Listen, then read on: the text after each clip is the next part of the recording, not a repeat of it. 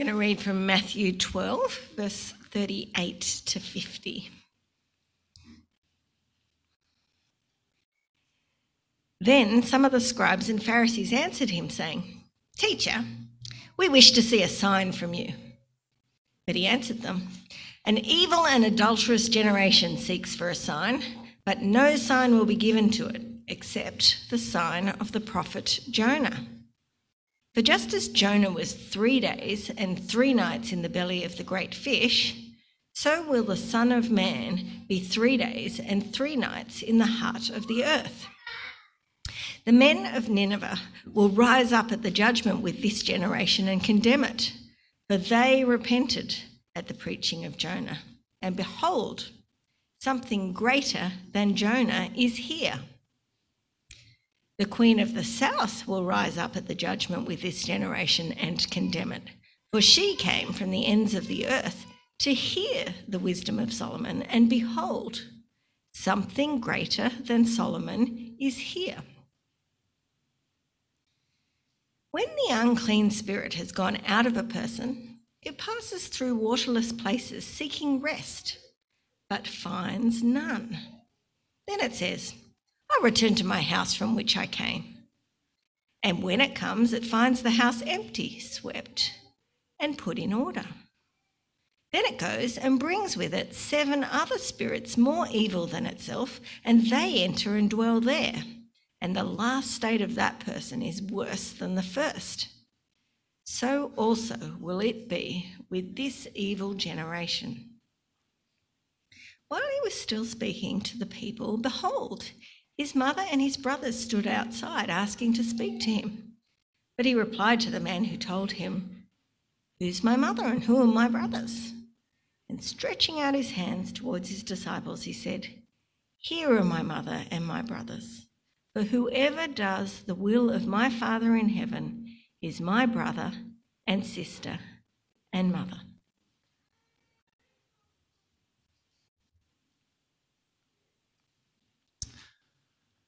Well, sometimes I put my wife Emma to the test. Not a memory test or an academic test, because I know how that would end. And I've got her permission, by the way, to tell you this, so just in case you're wondering. I sometimes set up a test for Emma to prove that she loves me. But I don't ruin it by telling her that I'm testing her. She doesn't need to know that. Here's how it works. I decide it's time for another test. She needs to prove she cares about me, she loves me. Then in my mind, I set up the expectation, the particular expectation, to see if she passes or fails. It might be something as simple as this. If Emma cared how busy and stressed I am today, as we both smell that unpleasant smell coming from Sam's nappy, she would volunteer to take pressure off my day to change that nappy. She would do that. And if she does it, well, she loves me. She cares about me. I can get on happily with my day until the next test. But if she fails, then she doesn't care about me, obviously, and I can be just annoyed and bitter. Do you see what's wrong with creating these little tests? It's not only unfair, like it's completely unfair. I'm setting up all the parameters of this test, not even telling her what's at stake. It's not only self-centered and inconsiderate of what's going on for Emma in that moment. Like, I'm not even thinking about her. It's just totally about me. I think the worst thing about it is that I'm being willfully blind to everything else she's done. It's dismissing out of the equation the years, the mountains of evidence that Emma does indeed care for me. It's ignoring all that and demanding that she proves it in this particular way right now that I've come up with. It's so ridiculous. And I have a feeling I'm not alone in setting up these kind of little tests in our relationships, our friendships. Do you create tests for God? to prove himself and his love for you. If God loves me, he will enable me to be successful in my work. People will appreciate me. If that happens, he's obviously blessing me. If that doesn't happen, he's not behind me. He's not for me. If I raise my children to go to church and be good Christians, then God will bless my kids with success in their studies, a good, stable job, a family, grandkids. If God really wants me to thrive, he will take away that illness from my body, from my mind, if he really loves me. If I really belong at church, God will give me a few close friends I enjoy being with. I'm just plucking a few examples from the air. I suspect we do a lot more of these particular tests of God, whether he actually cares for us or not. But in setting up these tests for God to prove himself to us, we dismiss the mountains of evidence that he loves us, all in Jesus, what he's given us in Jesus. So we pick up the story today with the religious experts asking Jesus for a sign. So it sounds respectful. Teacher, we wish to see a sign from you. So why the response from Jesus? An evil and adulterous generation seeks for a sign. And that's a pretty harsh response. Well, first, let's make sure we understand what a sign is. There's plenty of occasions in the Old Testament of a sign. Signs are fine if the Lord initiates a sign. There's a few occasions where God provides a sign. They're not inherently wrong. Or the Lord can be really patient and gracious with people. They should just take him at his word, but sometimes he provides a sign to back up the word, like in the case of Gideon. I think Gideon is probably one of the most well-known examples, where Gideon is told, defend my people. Go out, I'll give you victory. Defend my people. And Gideon's like, oh, I'm not sure. Is this really from God? Am I assured of victory? And so he puts out the wool fleece outside. With the condensation in the morning, if the wool fleece is dry, then that would be impossible. That must be God doing that, therefore I can trust his word. Then God does it, and then he flips the sign around. And he needs it 3 times, I think. Now, God graciously provided that sign. He should have just taken him at his word, but he did graciously reassure Gideon. Now, I think we take a wrong step as Christians today to try and treat our decisions in life like Gideon. Please understand, that was an expression of lack of faith to ask for that sign. He should have taken him at his word. But anyway, talking about guidance is a topic for another day. Where am I up to? I had an experience of someone asking for a blatant sign when I was a scripture teacher, teaching scripture to high school students. So I was teaching a lesson on how God had created the world, and this little, he wasn't, he was about the same height as me, but this 12-year-old boy hiked up and said, yeah, we'll prove it. If God is real, then he can make a bird come and land on that branch. Like, we were in the 2nd story of the school and there was a tree just outside. He can make a bird come and land on that branch. Prove it. And I was really conflicted. I'm like, I know God could easily do that. I just want to shut this boy down. But I was like, no, he's putting God to the test. And so I decided instead, I scrapped the rest of the lesson plan. I go, I'm just going to read Mark's Gospel, the early chapters, see how far we get. That's the proof you need. Look at Jesus and what he's done. And so I start reading. I think we get 4 chapters in, and I kid you not, at the end of the lesson, a bird landed on that branch. And anyway, I didn't ask for that to happen, but God was gracious there. But a sign is something observable. It is unusual, and it's told ahead of time So that only God could tell the future and make that happen. So that it's trying to work out, is the source of this message really from God? It's to back up whatever message or the messenger that it's attached to. So asking for a sign presumes that you have a sincere doubt that you want clarified, and it presumes you'll go where the evidence takes you. If the sign succeeds, you'll believe. Fails, then obviously it's not from God. That doesn't sound so bad. Like, it even appears godly on the surface for the Pharisees to ask for a sign. Jesus, show that you're from God. But let's not forget the setting here.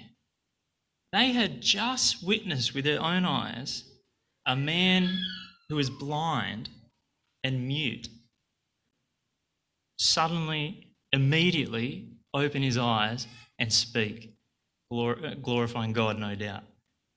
They had just witnessed that. And remember their accusation against him. They are already convinced that he is an agent of evil to deceive people. This request for a sign, they are expecting a negative result. They want Jesus to fail the test. And look, he doesn't produce a sign. They might be saying. Jesus calls their request evil because it is so unbelieving. It totally dismisses all of his ministry and even the testimony of the Old Testament as well. I think we see 5 things that the Pharisees are totally dismissing from the equation.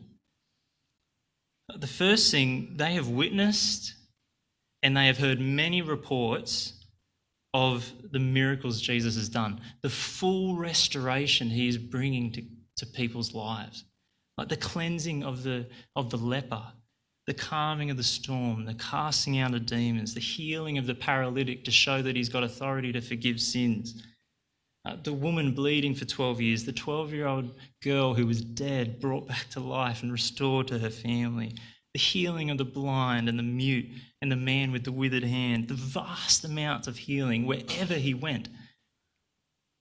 I just push all that to the side.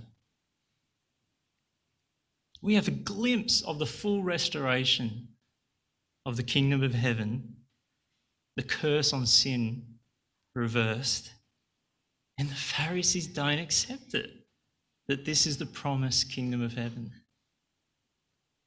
The second thing they're dismissing is Jesus offering the ultimate sign that he has the full backing of God to bring in this kingdom. So that's what I think the sign of Jonah is about. No sign will be given to this generation except the sign of the prophet Jonah. For just as Jonah was 3 days and 3 nights in the belly of the great fish, so will the Son of Man be 3 days and 3 nights in the heart of the earth.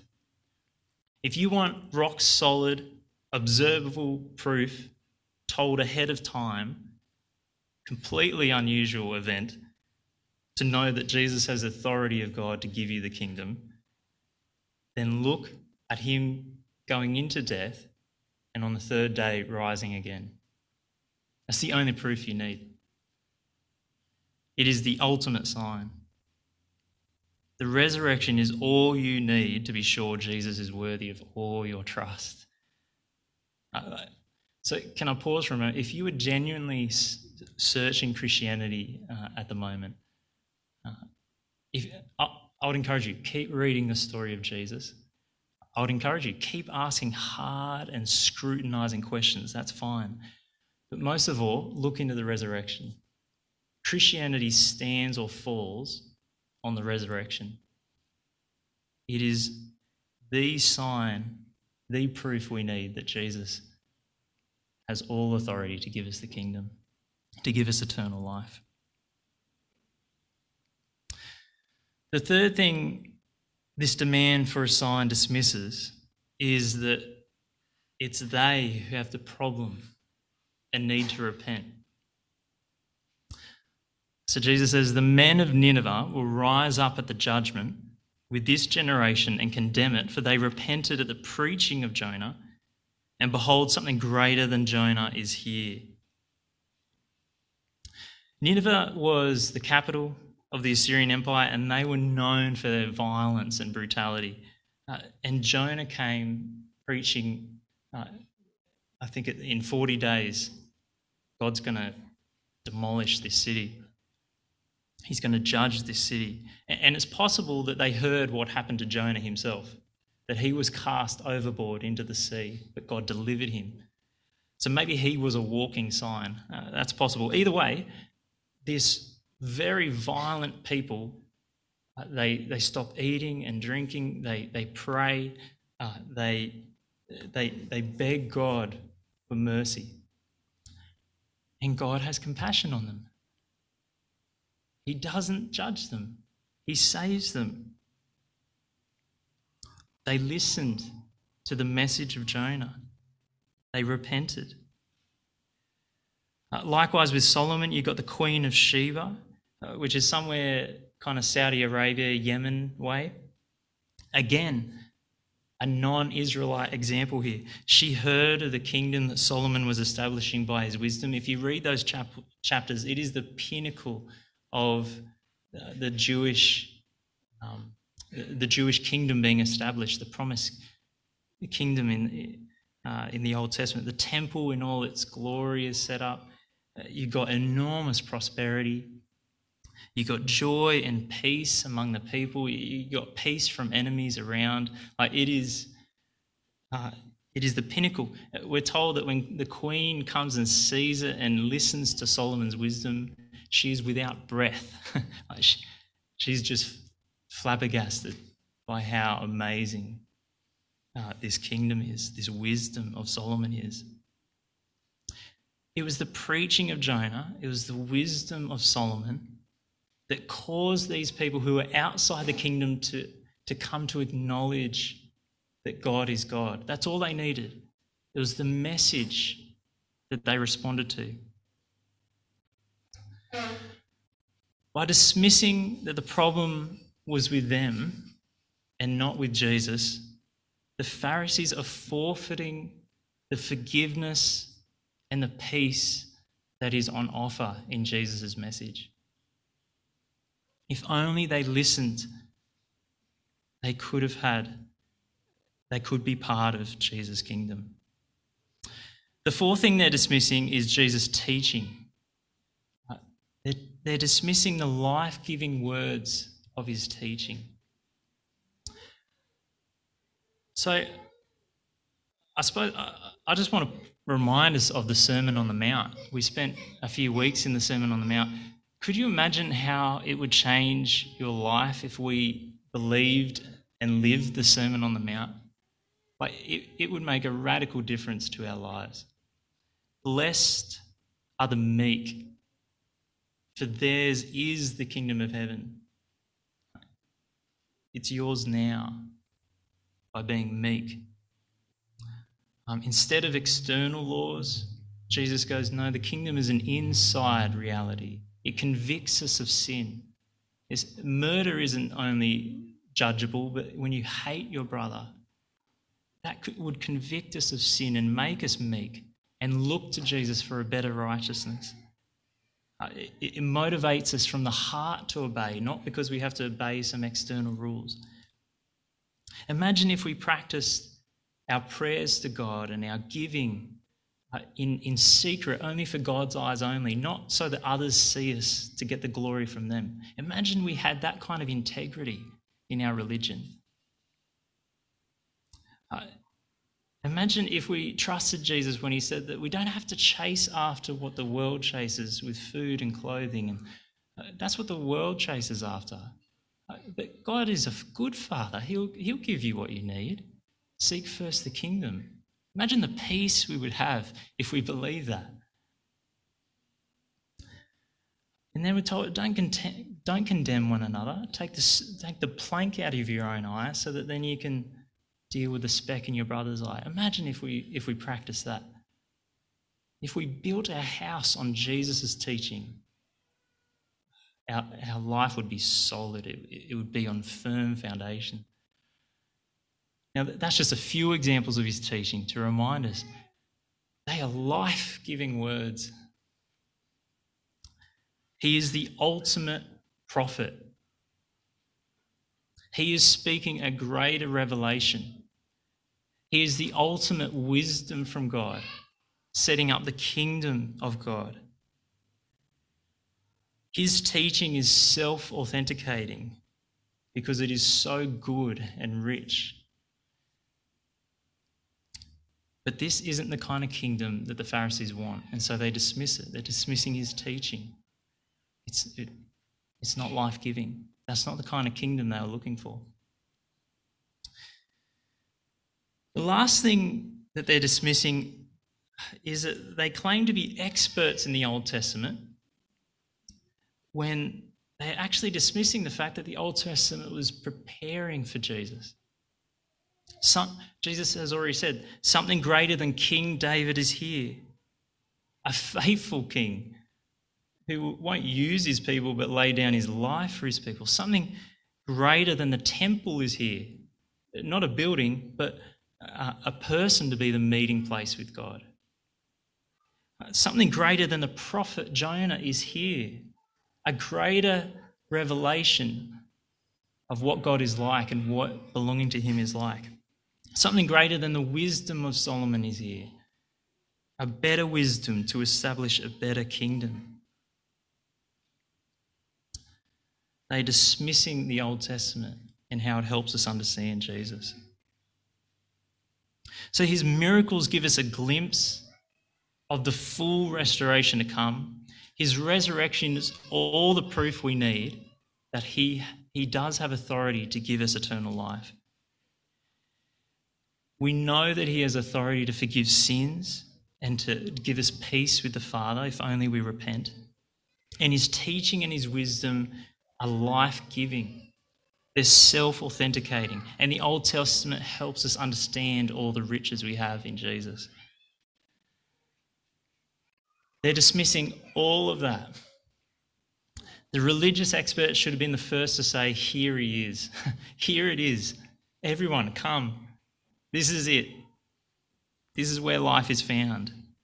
But by demanding a sign, they're really showing that they're willfully blind. So the asking for a sign is just plain evil. It is coming from a place of rejecting the kingdom of heaven that Jesus is clearly ushering in. Although it sounds pious, it is just blatant unbelief. But Jesus also suggests that there's a deeper cause of their unbelief. Did you notice the word adulterous? An evil and adulterous generation asks for a sign. Why adulterous? It can't be talking about sexual adultery. There's nothing in the context that fits that. He must be talking about spiritual adultery. In the Old Testament, this picture is used a lot, where Israel again and again and again go after the gods of the other nations. They're meant to be in covenant with Yahweh, that Yahweh will give them life, but they always turn to other gods as if those gods will protect them and nourish them and give them the good life. They keep giving their loyalty, their devotion, their trust to other things other than Yahweh. These scribes and Pharisees claim they love God. And yet, if Jesus is clearly bringing in the kingdom, here is the kingdom, and they say that's not enough, the only reason they could come to that is if their love is for other things. Their devotion isn't directed towards God. I think we get a hint of what their devotion what they're really in love with in the Sermon on the Mount, and we hear this a lot in John's Gospel as well. What the Pharisees what they really love is their own glory. They love the praise of people. That's the hindrance to belief. They're not willing to give that up. They're not willing to be meek. Or consider the crowds. Think of John chapter 6. Jesus has just fed the 5,000 people with bread and fish. And the crowd's like, free bread, make him king. Let's make him king right now. But as soon as Jesus starts talking, well, that's just a picture of me being the source of life. I am the bread of heaven. By the end of the chapter, most people have given up on him. They don't want it. Why? Because they love their comfort. They want the food that spoils. They don't want the bread of eternal life. It's their spiritual adultery for other things that causes their unbelief. When we put God to the test, for him to prove his love for us, it dismisses everything he's given us in Jesus, every spiritual blessing. To demand what God hasn't promised reveals that some other idol is causing us to place this test on God. It's actually an opportunity to test our own hearts, what we are in love with, and then come to Christ and find the real satisfaction for the craving. In the final two paragraphs, they're kind of odd paragraphs in this section. I think what's happening here is we're presented with what it looks like to either not embrace Jesus as all sufficient, all you need for all the eternal blessings God has to offer. If you want everything God has to offer in Jesus, what does it look like to not embrace him? And what does it look like to embrace him? I think that's what is going on here. So we get this parable of the unclean spirit going out, returning to find the house empty. And then he gets the gang together, all 7 spirits, which 7, maybe it's completion, like it's just full occupation. And the final condition of the person is worse than the first. It would be strange for Jesus to suddenly be talking about how spirit possession works. And his conclusion ties it back with, so also will it be with this evil generation. So I think it's better to take this as a parable. Instead of farming metaphors to create so we get some greater point, he's talking about spirit possession so that we get a greater point. So what is the point he's driving at? I think the key is in the description of the house being empty. Totally empty, swept, put in order.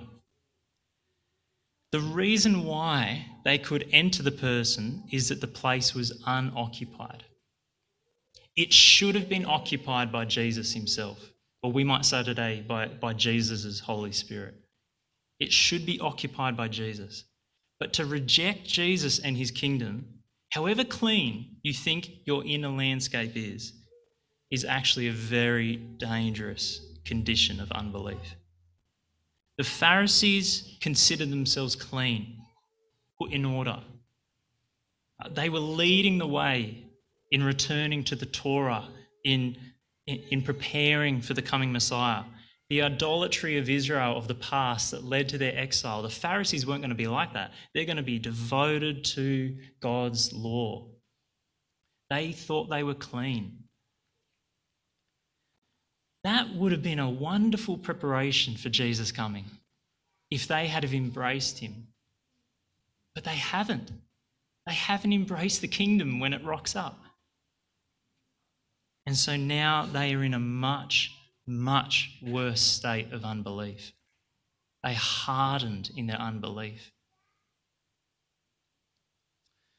To not embrace Jesus as the one who's bringing all heaven's blessings is to be in a very dangerous condition of unbelief.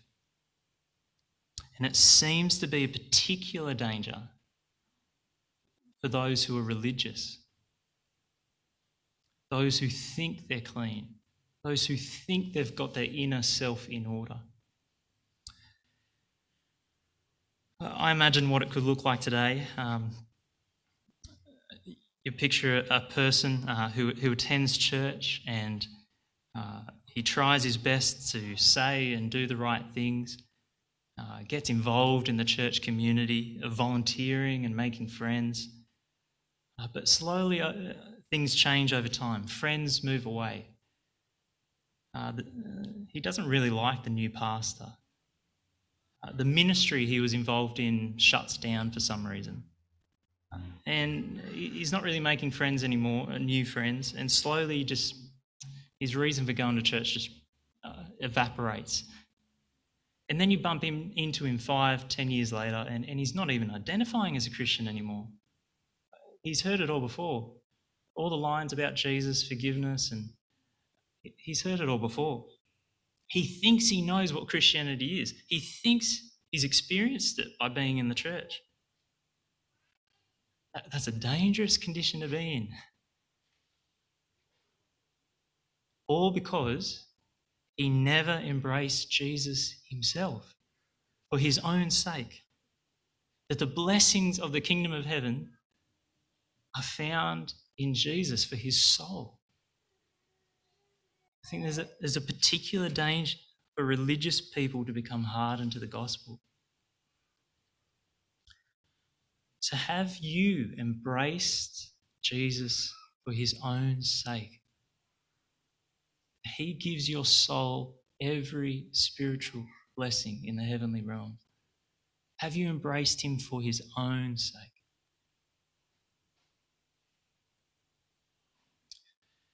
So if that's what not embracing him looks like, what does embracing Jesus as all sufficient for your soul look like?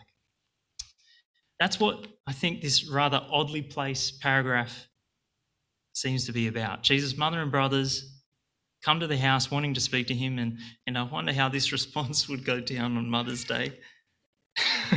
Who is my mother? I don't know what tone he had. Who is my mother and who are my brothers? Put that on a Mother's Day card. I'm finding that too funny. I didn't write that on your card, Mum. It's all right. And stretching out his hand toward his disciples who are listening to him. Here are my mother and my brothers. Here. Whoever does the will of my Father in heaven is my brother and sister and mother.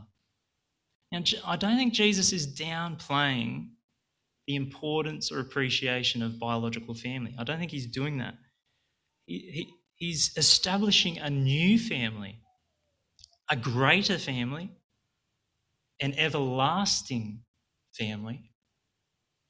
As you picture the rather ordinary bunch of disciples sitting around him at this point, that is doing the will of the Father. They're not listening to the Pharisees who are dismissing him. They are looking to Jesus as the source of life. That is doing the will of the Father. To see Jesus as all sufficient to give you the kingdom of heaven. Placing your hope in him to fully restore you one day. Full restoration. Trusting in his resurrection, that he has the ability to give you eternal life. Rejoicing in the forgiveness and peace that you have with God because he has authority to forgive sins. Trusting that confessing your sin, you have this full forgiveness. Soaking in all his teaching that gives you true perspective in life. It's just life-giving, soul-nourishing. And increasingly grasping what this kingdom and all the blessings we now have is all about as we understand the Old Testament and how it's fulfilled in Jesus. To see Jesus as all sufficient to give you the kingdom of heaven, that we have it right now and the best is yet to come. What happens? If you embrace Jesus like that, he looks at you, the King looks at you, and he fully and permanently embraces you.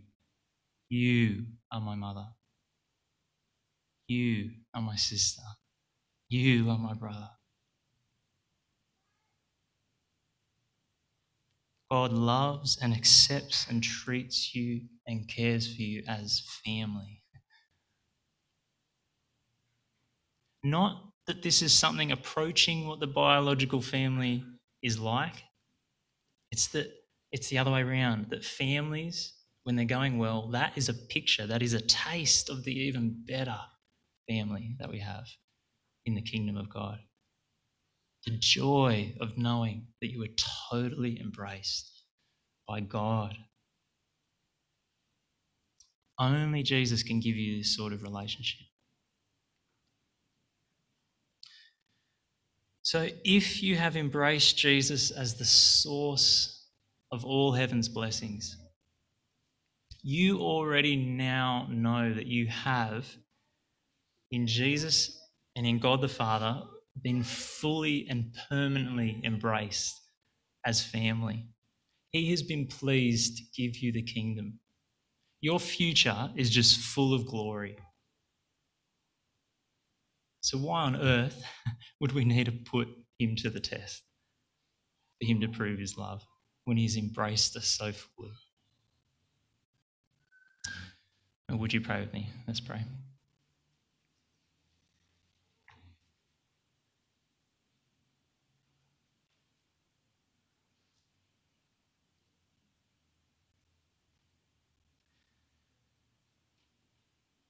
Father, I pray that you would press deep into each of our hearts that it is in Jesus that you love us fully and permanently. That help us to appreciate that you are a good Father who has fully embraced us. Please help us to look to Jesus as the source of every blessing. Forgive us for the times where we just dismiss all that and set up this test of our own creation, and we evaluate your love based on that. Forgive us for those times. Please keep us from that. Forgive us again when we do it tomorrow. Please push us back to Jesus again and again to know that life is found in him. In his name I pray. Amen.